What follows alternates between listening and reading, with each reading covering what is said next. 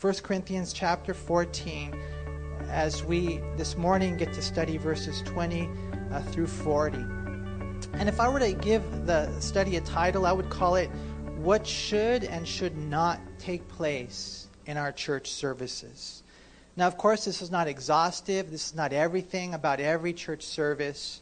But we know that in this book, Paul is dealing with the way the Corinthians were misusing, abusing, they were confusing the gift of tongues. They weren't loving each other, looking to build others up. They were pretty much just infatuated with themselves, infatuated with the gift of tongues. And so when you were to go to the service there in Corinth, there was complete disorder and chaos. And so, it's interesting in studying this. One of the things you'll discover in Christianity is that there's no biblical mandate as far as the exact format that needs to happen in every service, in every Christian get-together. As time grows on, eventually we know that churches develop some sort of liturgy, some sort of format, some sort of order in our services. Of course, though, in that, we're going to see it today, we always have to be open to the Spirit of God while being submissive to the Word of God. Especially when it comes to spiritual gifts, we have to be guided by God. And so Paul, he writes this, and he really wants the church to know these things, okay? And look what he says there in verse 20. He says, Brethren, do not be children in understanding. However, in malice be babes, but in understanding be mature. Or as one translation puts it, dear brothers and sisters, don't be childish in your understanding of these things. Be innocent as babies when it comes to evil, but be mature in understanding in matters of this kind. You see, we're not to be childish in church practices and the proper use of the gifts of the Spirit. We need to understand they're not toys to play with, they're tools to build with. And so we really need to know how to use these tools.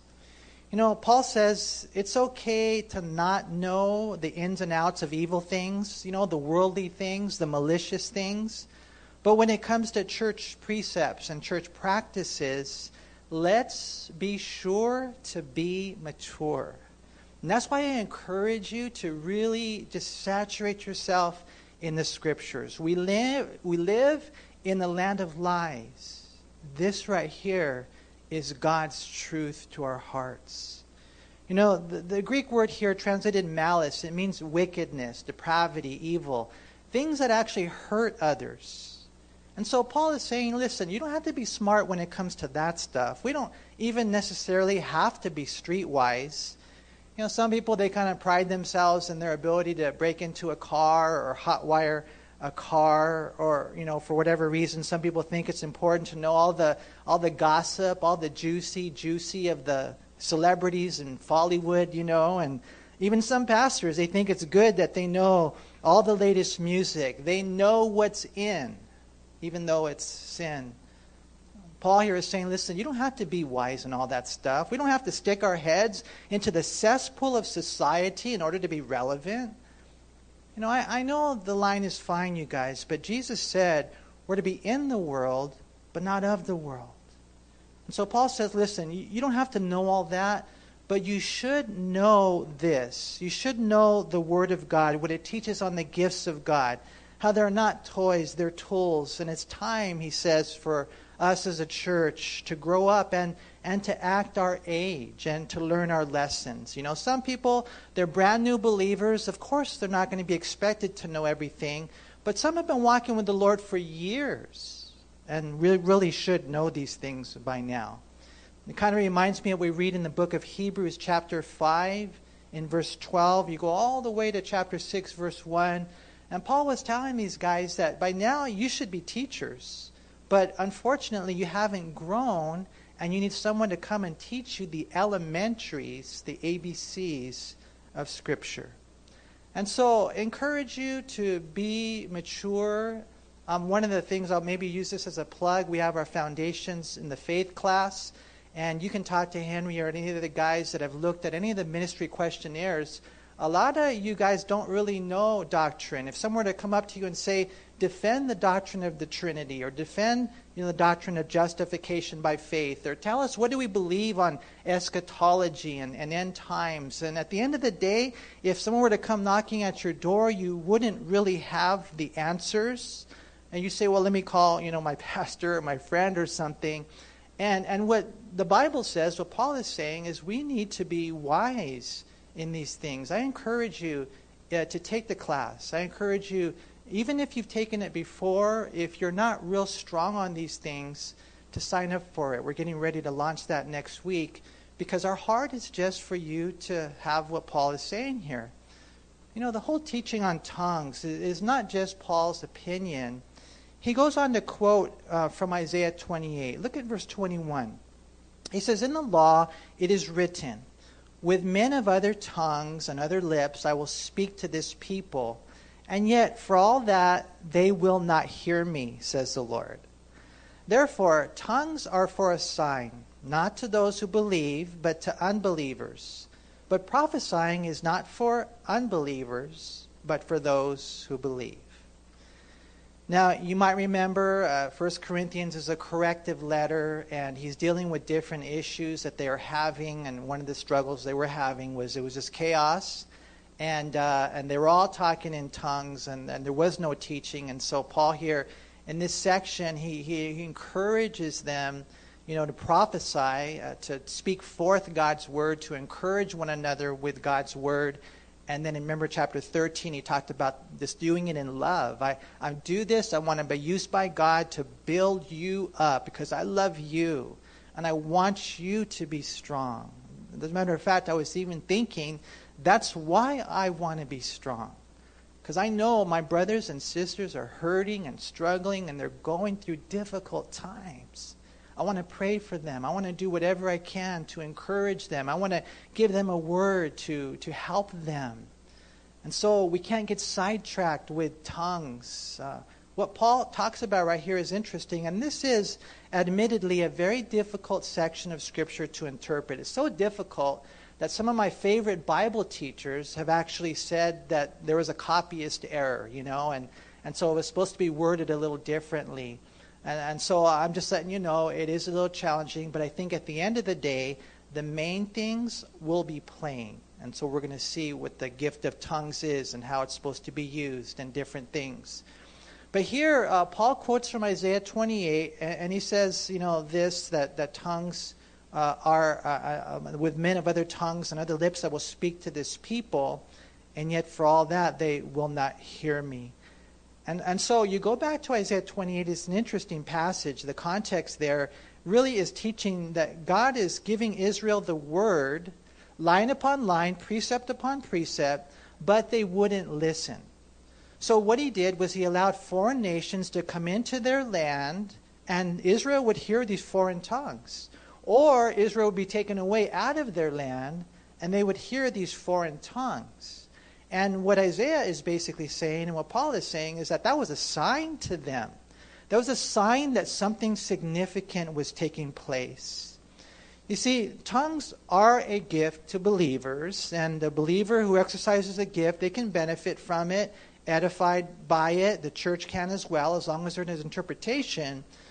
But here Paul, he's telling us that tongues can also be beneficial to the unsaved, that it's a sign to the unsaved, that God is sometimes trying to get the attention of the unsaved. And probably the best example of that is in the book of Acts chapter 2.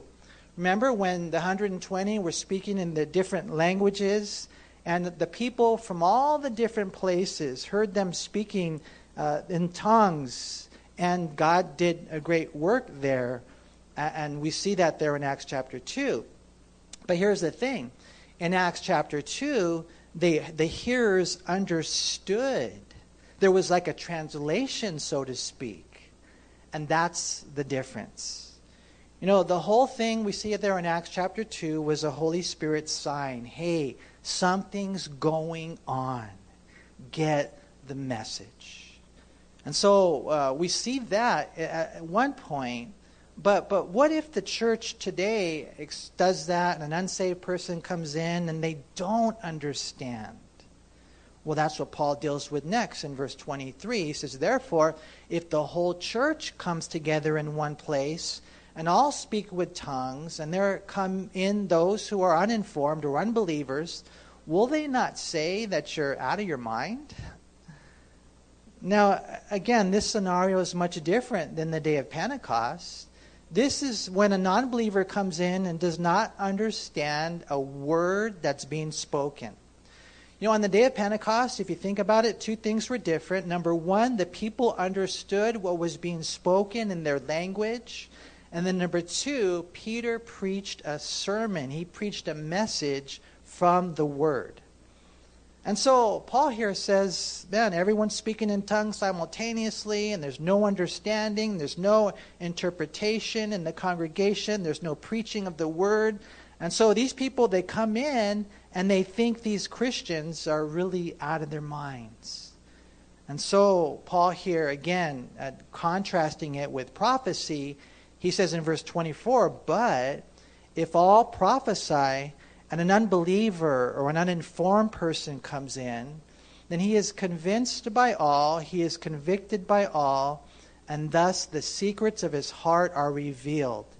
And so falling down on his face, he will worship God and report that God is truly among you. Again, Paul, he's pushing prophecy, and he says that if there's order in the service, there's the preaching and the teaching of the Word of God, along with the sensitivity to the Holy Spirit, then there will be conviction and opportunities for salvation. And so this is what we want in our churches, you guys. We want the Word to go out, the Word of God by the Spirit of God, so that the people of God would be built up and blessed and conformed into the image of God. We want the Word to go out by the Spirit of God so that the non-believer will come in and be saved. You know, maybe you're watching this today and you don't really know where you stand with the Lord. You don't know at the end of the day if something were to happen to you, if you were to die, whether or not you would go to heaven or hell. Well, that's why we're here. We love you because God loves you. And we want you to know that there is forgiveness in the blood of Jesus. It's not a religion. It's not that you have to work your way or earn your way into heaven. We're just telling you that He loves you, that our sins have separated us from Him. And if you call on the name of Jesus right here, right now, He will write your name in the book of life and you will be saved. This is ultimately what we want. You know, maybe you're out there and you're struggling with crystal meth, or maybe you're out there and you're struggling with pornography. You know, maybe there's things going on in your marriage and it's on the rocks, and you know your wife wants to leave you, or something's one of them having an affair. You know, there's so much heartache in the world that we live in today, and our heart is that God would just come into your life and flood you with His love. You know, we look at a section like this, and some might say, well, it has to do with pneumatology and theology and doctrine and all that stuff. But I want to make sure that we don't separate it from the practical things, that it's because God loves you and He wants to save you. Listen, this coronavirus thing, I know most of you out there are probably thinking, well, it's not going to hit me. I'm good. I'm not vulnerable.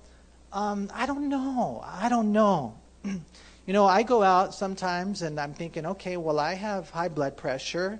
They say that's one of the factors. They say that diabetes is another factor, and I don't know if it's just my imagination or not, but I feel like I'm borderline with those things.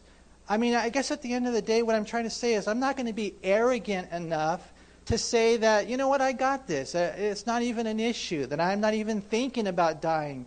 No, I think in one sense we have to be honest that it can happen to any of us at any time. And that's why you're watching. That's why Jesus reaches out to us. This whole thing about tongues and teaching and prophesying, you may look at it and you may think it's so disconnected with the world that I live in. And yet in all reality, it's right in the middle of it, how God wants to save. You know, right here, Paul again is pushing prophecy, and he's saying, listen, there's an order in the service. You know, when you look at Acts, you know, we talked about it earlier when they spoke in tongues. You know, when it was all said and done, it says in Acts 2:37 through 39 that when they heard this, they were cut to the heart. And that's what Paul says here in Corinthians. They were cut to the heart. They were convicted. And they said to Peter and the rest of the apostles, "Men and brethren, what shall we do?" And then Peter said to them, "Repent, and let every one of you be baptized in the name of Jesus Christ for the remission of sins, and you shall receive," check this out, "the gift of the Holy Spirit. For the promise is to you and to your children and to all who are afar off, as many as the Lord our God will call." See, that's what this is. It's interesting. The book of tongues, the gift of tongues is kind of like the undoing of the Tower of Babel. In Genesis chapter 11, when you read that, you see that God saw what was going on, how humanity was rebelling against him, that they were trying to build this tower to reach heaven when God had told them to multiply and to fill the earth. It's kind of symbolic. Babylon is symbolic of all false religion. And so what God did in Genesis chapter 11 is God caused, in one sense, a time where they didn't understand the languages. And so God used that to separate them, because God was communicating a message that, you're not going to reach heaven by your own works. So now in Acts chapter 2, there's like an undoing of Babylon. And now there's an understanding of the different languages. Now there's a unifying. Now it's not man trying to reach up to heaven. It's God coming down the mountain to us. And this is what this is all about. You see, the sign there in Acts chapter 2, it got their attention. And then the sermon brought the conviction. They were cut to the heart, and it led to their conversion. They were convicted of the fact that they were sinners in need of a Savior, and they were convinced of the cross of Jesus Christ, where he died for all their sins. And that day, 3,000 souls were saved and were baptized. I'll never forget the day that I accepted Jesus Christ as my Lord and Savior. I can look back to it today, August 20th, 1989. I said, "Yes, Jesus, I need you. Come into my life." And maybe today is your day if you have not yet done that. Here in verse 25, Paul mentions the secrets of our hearts being revealed. And he's talking really about the nuances of prophecy that take place sometimes even during preaching, but in different types of church settings or gatherings, There's the word of wisdom. We saw that back in chapter 14, verse 6. Or the word of knowledge, or just the word of God. There's that prophetic aspect to it. The words of knowledge are when you're with someone, you're in the church, or it might even be from the pulpit, and this like secret things in your heart are spoken of, the deeper things. Or maybe you're listening to a sermon, or you're talking to a brother, and just somehow you get the details on what to do. God is beginning to guide you through the study. Other times it's just the prophetic aspect of teaching the word. But there's that aspect of prophecy in that whole setting. And, I wasn't long ago, and I've heard this many times throughout the years. I received a message from a brother who had never messaged me before, and he asked me to call him. And so I did. And when we started to talk, I discovered that he was thoroughly convinced that I was talking about him and his specific situation in the study last Sunday. That someone had spoken to me about him, and he was just thoroughly convinced. And so I told him, no one had spoken to me about him, but just that it was the Holy Spirit, and just to be open to the Holy Spirit. That no matter, what happens, we know that he knows us intimately and personally. And he wants to lead us, in one sense, in that sense, prophetically. We do our best to teach God's word and to trust God to do the rest. At the end of the day, for us as a church, the only reason we cover these things, the only reason we continue to teach through the Bible is because we know that if we understand the Scriptures, then we will be a healthy church, a holy church. And God can use us as vessels, as instruments, as tools, and even as weapons. Isn't this what you guys want? Look again there at the end of verse 25. In verse 25, "And thus the secrets of his heart are revealed, and so falling down on his face, He will worship God and report that God is truly among you. That's what we want, huh? We want people to acknowledge that in this atmosphere. Hopefully an atmosphere where we see the Holy Spirit moving. And one of the best ways, you guys, that the Holy Spirit moves is through love. If we come into the congregation, if we get together with the Christians, and there is this atmosphere of agape love, truly God is among you. And that's what we want. And so here, it's kind of cool. It's that we want people to say this, and we want them to acknowledge God. And that's why we have to do things God's way. So Paul now, he deals with the Corinthians. And he says there in verse 26, well, how is it then, brethren, whenever you come together, that each of you has a psalm, has a teaching, has a tongue, has a revelation, has an interpretation? He says, let all things be done for edification. And we see it even today. It's kind of crazy. Even though we have the Bible and it's been all this time, we still see these things happen today. How there was there in Corinth that there was no order, just disorder. There was no teaching, only tongues. There was no spirit, only flesh. There was little love and little life. There was no liturgy. There was no leader. There was not even a worship leader. They were all singing their own songs, their own psalms. There was no teacher. They were all teaching. They were all speaking in tongues, and no one was interpreting. And therefore, in the midst of this chaos, no one was being strengthened. No one was really, truly being built up, rooted and grounded in what the Bible teaches. Look again there in verse 26. How is it then, brethren, when each of you come together, each of you has a psalm, has a teaching, has a tongue, has a revelation, has an interpretation? Let all things be done for edification. And at the end of the day, that's exactly what we want. Let everything to be done in order to build up God's people.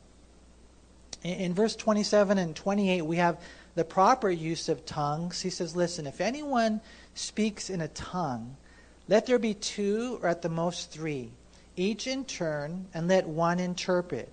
But if there is no interpreter, let him keep silent in church, and let him speak to himself and to God. Now, when you look at this, Paul here, he lays out the simplicity of how we're to exercise the gift of tongues. And it could be maybe in a church service like this, or it could be maybe in an afterglow service, or it could be even you with your family after service today. You say, hey, let's get together and let's be open to the Holy Spirit. And maybe one of you, 2 of you, 3 at the most, has the gift of tongues. And so one of you speaks in tongues as you're praying, and then by the grace of God, someone interprets that tongue.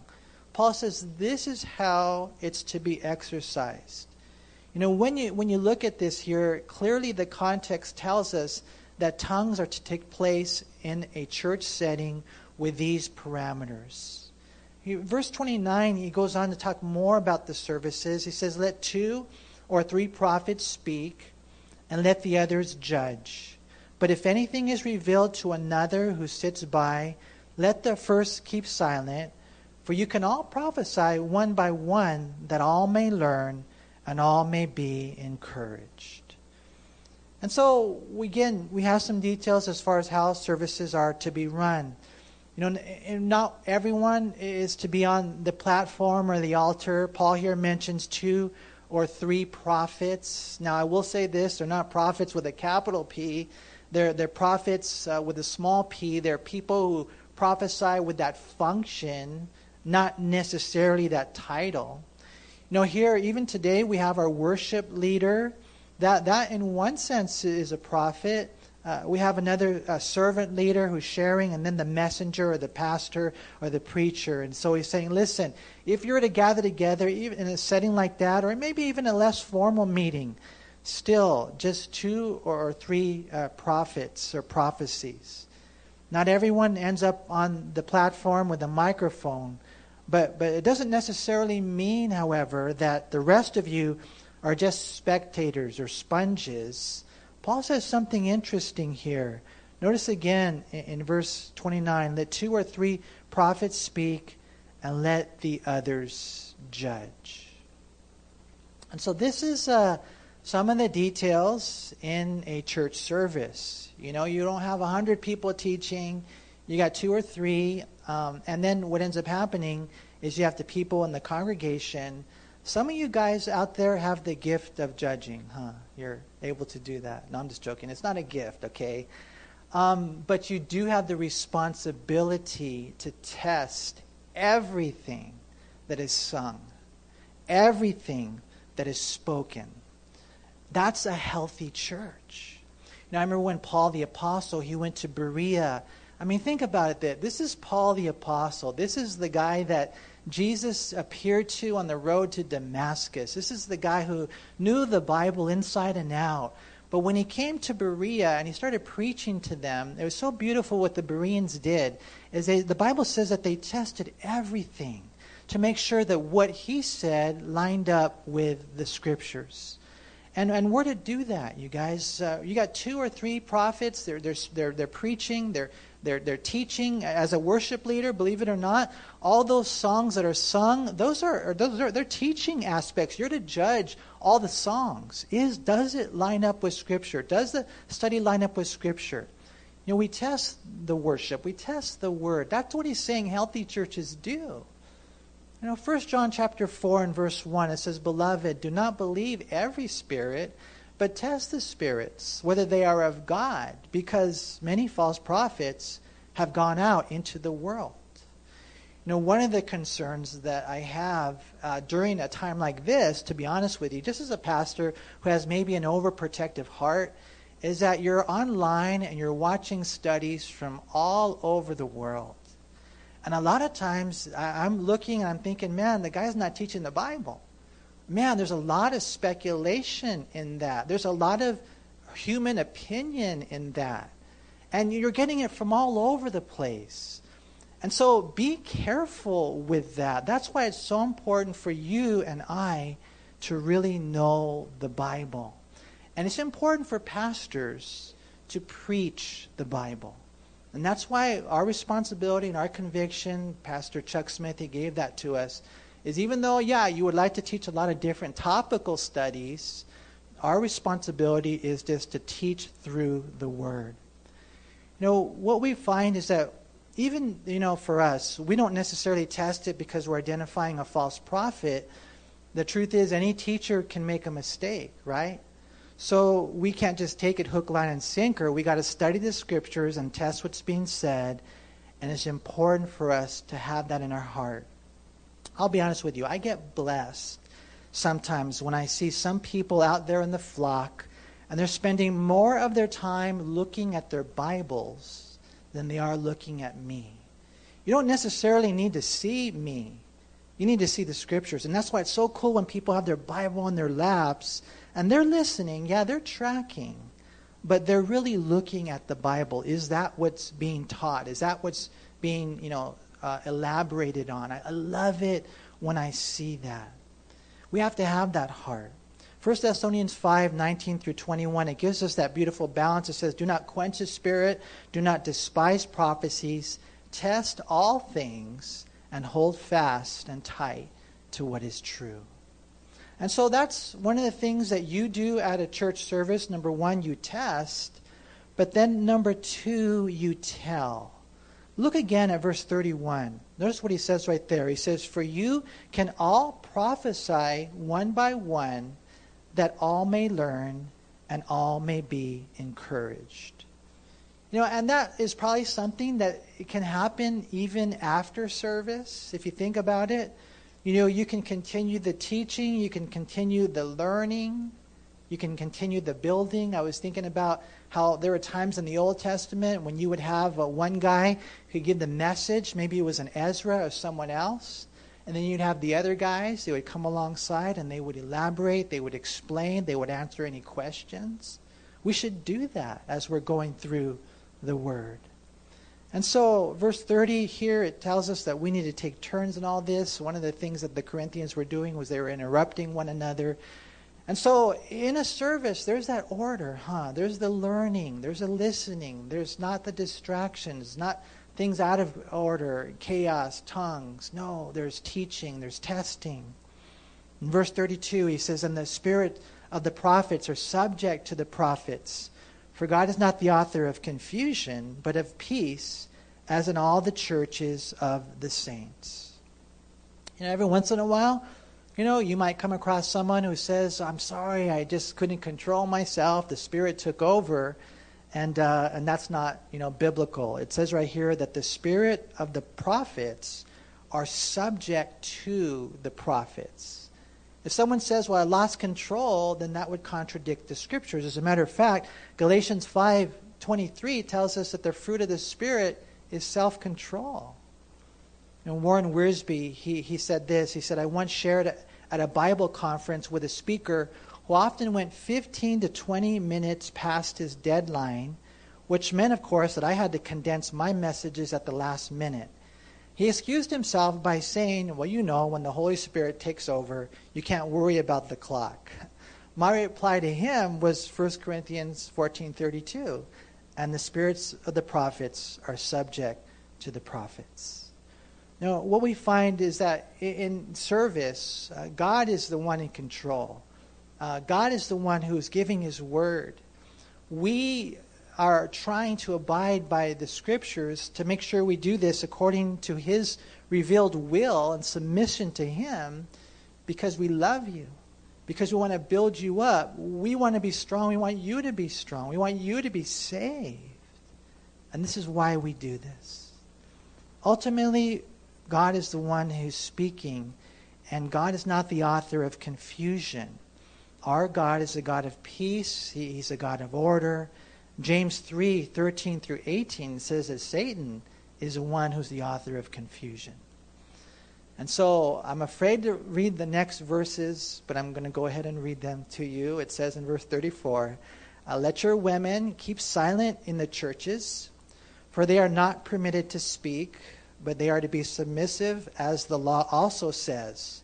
And if they want to learn something, let them ask their own husbands at home, for it is shameful for women to speak in church."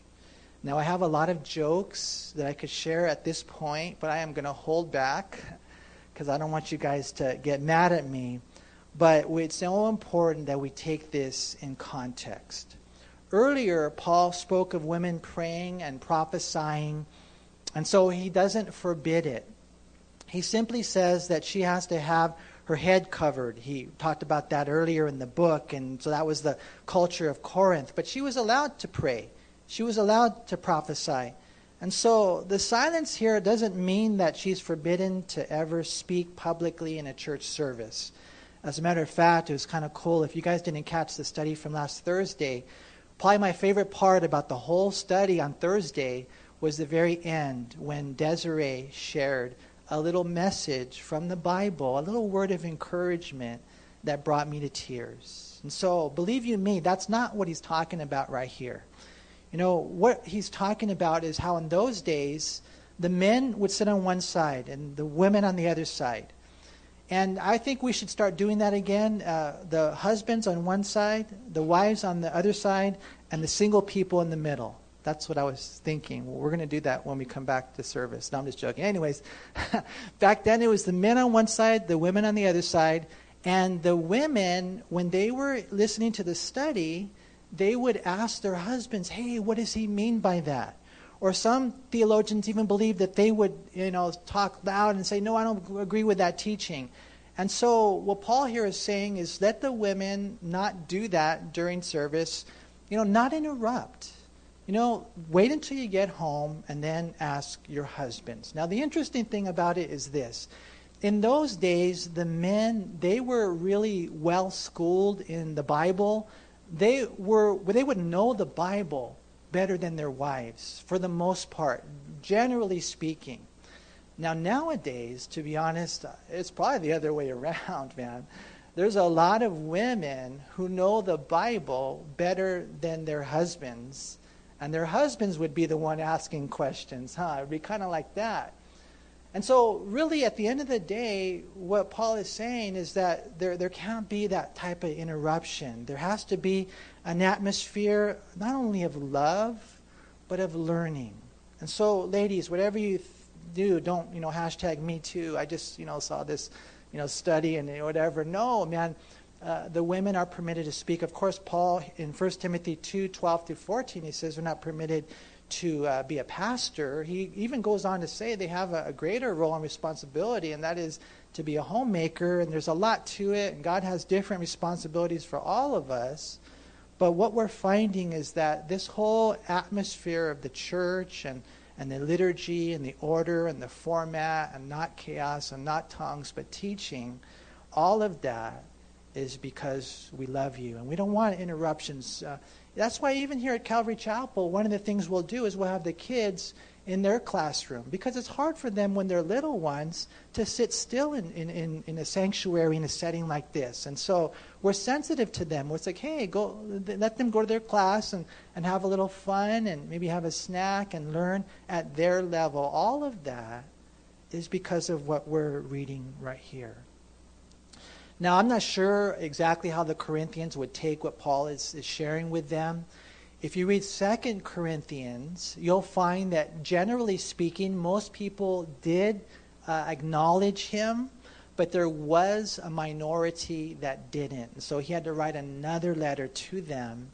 But here Paul is just getting ready for that. He's embracing that not everyone's going to receive him and what he's saying.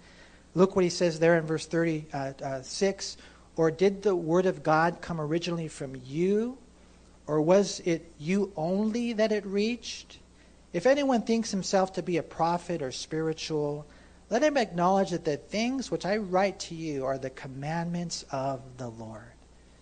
He's saying, man, I pray that you guys don't think that you're the authority. Paul knew by the grace of God that he had been commissioned to be an apostle. And so what he does is he shares these things with them. He says, but if anyone is ignorant, let him be ignorant. Therefore, in verse 39, brethren, desire earnestly to prophesy, and do not forbid to speak with tongues, but let all things be done decently and in order. And that's the beautiful balance, you guys. Let all things be done. Let us not hinder the Holy Spirit. Let's not say, well, the gifts are not for today. Yes, they are for today. There is no biblical proof that the gifts have ceased. I think that we as a church, especially in Calvary Chapel, we need to be open to the gifts, because we say we believe in them intellectually, but sometimes I wonder if we believe in them practically. And so let all things be done. God, open the windows of heaven and move by the power of your Spirit. Let all things be done. But, Paul says, let it be done decently and in order. And here we learn how tongues work, how prophecy works, how the congregation, they test everything and then they tell others. I mean, it's so cool to see the way that Paul summarizes everything. Let all things be done. Don't hinder the Spirit of God. We want all that he has to offer, but let it all be done in submission to his scriptures. And so I pray, you guys, as a church, that we're continuing to have that heart, that we would come out of this trial, and it is a trial, and God is shaking everything up, that we would come out stronger. One of the things that I know the Lord has been laying on my heart is just to be in the Word, to be in prayer, and to make sure that I'm living my Christianity at home. At home. And I think that's part of the reason, we're experiencing what we're experiencing is God really wants that, to take place. And so, church, be encouraged. We're missing you so much. We're praying for you more than ever, probably, because I feel like right now, in one sense, that's all I can do. But I pray that as a church, we're open and sensitive to the Holy Spirit. I was thinking, If you're out there, and I don't know what's going on in your life, but maybe you're out there and you feel alone. You feel like this is too much for you and you really don't have any support. I want to encourage you to reach out to us, text us, call us, and we'll help you. We'll mentor you. We'll disciple you. We got pastors who would be willing to pour into you just in case you're out there and you feel all alone. But I was also talking to the Lord about this, and I was thinking, more than likely, what God is doing is this is intentional, is because he wants to minister to them. And so make sure you really draw near to God, my friend, my brother, my sister. Draw near to God. Seek him more than you ever have in your whole life. We don't know if this is it. It might be. I think I would be wrong as a pastor to tell you that, yeah, it's okay, we got plenty of time. No, these are signs. So church, seek him. Know he loves you. And if you're out there and you're not a Christian and you have not yet received Jesus Christ as your Lord and Savior, our prayer, and right now everybody's praying, is that you would open up your heart. It's so amazing. The Bible says in Revelation 3:20 that Jesus knocks at the door, and that is a passage that's intended for the church, but it's applicable to anybody, that if you can visualize it, he's knocking at the door of your heart. All you have to do is open up and say, Lord, come in. And when he comes in, he'll dine with you. He'll fellowship with you. He'll save you. He'll forgive you. He'll give you strength. And we all need that.